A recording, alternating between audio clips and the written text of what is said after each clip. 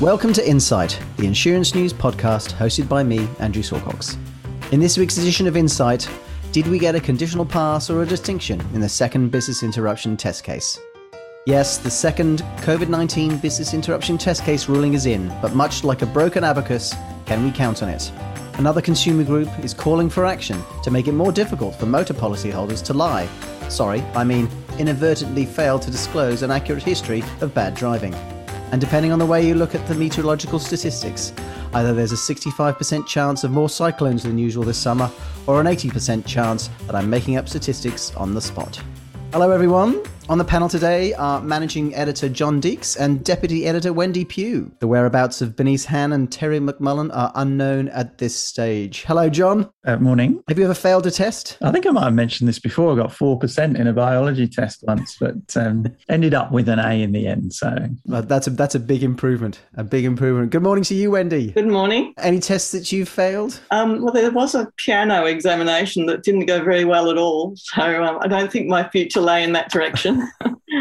Well, our listeners are all the more glad that was not the direction you chose to take. So as we announced on Friday, the second COVID-19 business interruption test case ruling is in. Wendy, I'm not saying you have no life, but you spent Friday evening listening to Justice Jane Jago's judgment. So I never have to try and say that again. Can you sum up the ruling for us and what it means? Well, it was overwhelmingly a win for the insurers. The hearing looked at whether COVID-related cover applied under a range of clauses, and Justice Jago's decision was that other than in one of the cases, those insuring clauses did not provide cover.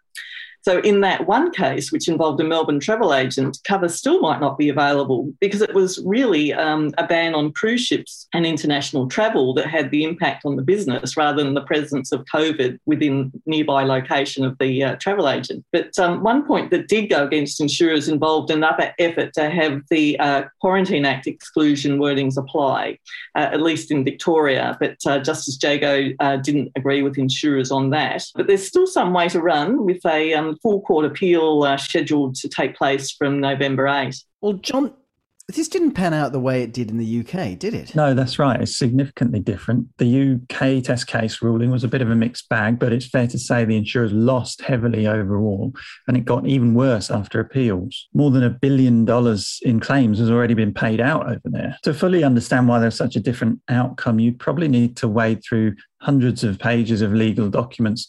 But there is one obvious difference. The spread of COVID in the UK dwarfed the situation here. So an insured would have no difficulty there proving that there'd been an outbreak within a certain distance of their premises. Here in Australia, that's not such an easy task, especially if you're not in Melbourne. Well, there's going to be a lot of upset small business owners and probably some backlash against the industry.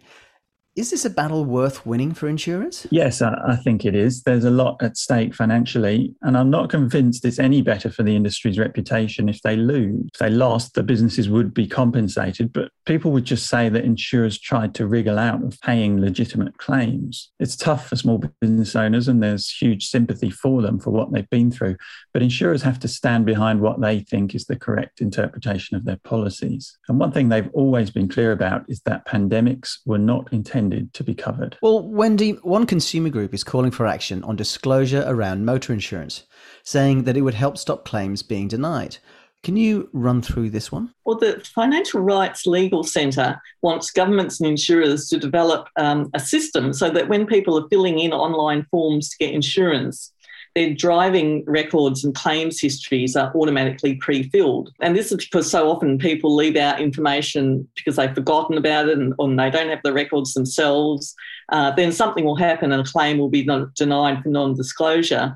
But all this information they need about themselves is sitting there in other databases. John, isn't the answer simple? Just don't lie when you're asked questions during the policy setup? Well, yeah, it does help if you don't lie, but I don't believe it is quite that simple. It's certainly possible for people to make a genuine mistake when answering a question like, how many claims have you had in the last 5 years? People are also sometimes answering questions on behalf of another named driver, increasing the chances of an inaccuracy. And non-disclosure can also occur at renewal, which is a little bit harsh because you're not being asked the questions directly. You're just expected to go through your renewal document and let the insurer know of any changes.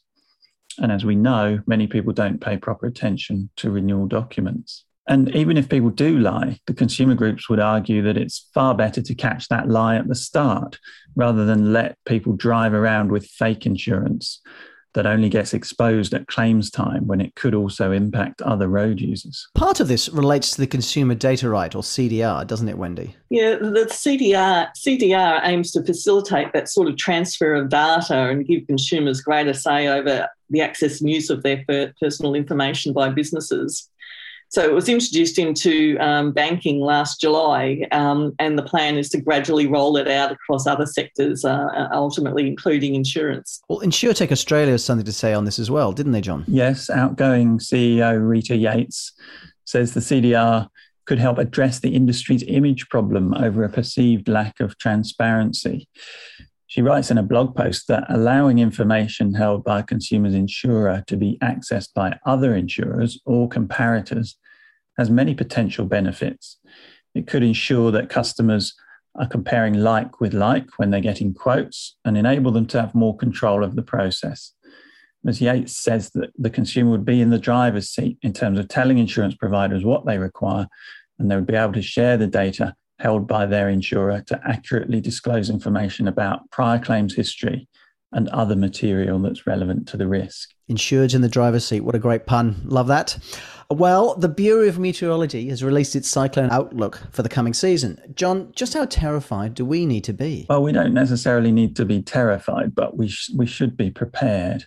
The Bureau says there's a 65% chance of more cyclones than usual this season, thanks in part to a potential La Nina that's brewing in the Pacific. The Australian season sees an average of 9 to 11 cyclones, 4 of which typically cross the coast. So I guess we can expect at least that this time around. In La Nina years, the first cyclone to make landfall on the Australian coast typically occurs earlier than normal, around the middle of December, compared with early January in average years. I always like to look at the cyclone names that are coming up. The next in line is Cyclone Paddy, which sounds ominous. Then it's Ruby, Seth, and Tiffany, which sound a bit nicer before we get hit by Cyclone Vernon, which, if it's anything like Harry Potter's uncle, could be nasty. Well, talking of cyclone, how's this cyclone reinsurance pool tracking, Wendy? Treasury completed consultations on a preliminary paper on the pool proposal back in June, but they haven't released anything further since then. The Treasury Task Force has been receiving input from an expert advisory panel and a separate non-technical panel. But it's been a fairly sort of confidential sort of process so far, so they haven't been doing a lot of more public discussion. So we're still awaiting to see more specific details on how it will operate. Well, in other news, John, AFCA has released a summary of complaints made in the last financial year. What are the key points that our listeners should be aware of? So AFCA says they had almost 17,000 general insurance complaints lodged, and that made up about 24% of overall disputes. Banking and finance made up the largest share of cases at 60%. But in insurance, comprehensive motor was the most complained about product, with 4,386, followed by home building, travel, home contents, and motor uninsured third party. There were about 8,000 COVID-related complaints submitted, and AFCA says there are 165 complaints waiting in the wings in relation to insurance cover for small businesses on business interruption. So I guess once the courts make it clear what sort of precedent AFCA should follow, those complaints will get dealt with. So yeah, the AFCA's annual review is out, and there's a wealth of information that people can dive into if they want to find out more. Well, our journalists read through a fair few of these AFCA determinations. Are we picking up any trends? Yeah, there are some trends, and frankly, it's quite hard sometimes to find an issue that hasn't already been dealt with. So real favourites are things around water leaks. So experts in this area will know that policies generally cover sudden water leaks, like a burst pipe or something like that, but gradual seeping or leaks that are down to general wear and tear wouldn't be covered. And one exclusion relates to shower recesses. So leaks that are coming out the bottom of your shower aren't covered. And we see so many complaints to AFCA about claims being denied in that area. There's always the old favourite of flood versus storm. So somebody's been flooded at their premises and they try to claim, but the insurer says, no, it's flood from a river and you don't have flood cover.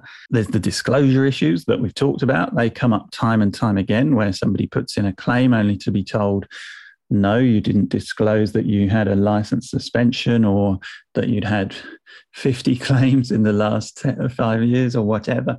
So yeah, we see the same things coming up over and over again. One recent one that was a bit new relates to car values. I've seen a couple relating to market value cover. So people trust the insurer to basically say what replacement value they should get when their car is written off. And with COVID, the price of secondhand vehicles has soared. So people are saying, well, hang on, I've got $7,000 here, but I'm never going to be able to replace my car for that. So that's a new issue that we've seen starting to pop up. Well, if people are constantly complaining about the same issues over again, does this mean the industry isn't communicating very well about what's covered and what's not, Wendy? Well, I mean, it shouldn't have to be that difficult for people in the industry to be able to understand, what's covered and what's not.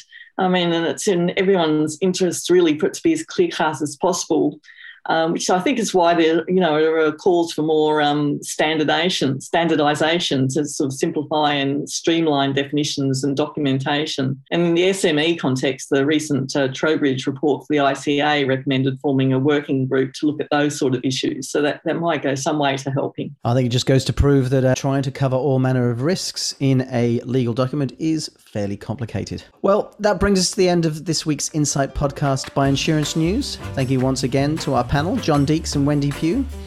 Enjoy your week and thank you all for listening. If you have any questions or comments, please email us at editor@insurancenews.com.au. We value your input. You can read all these stories and many others at your leisure at insurancenews.com.au. You can subscribe to the Insight podcast on iTunes, Spotify, Acast, on all your favourite podcast platforms now. We look forward to catching up again next week.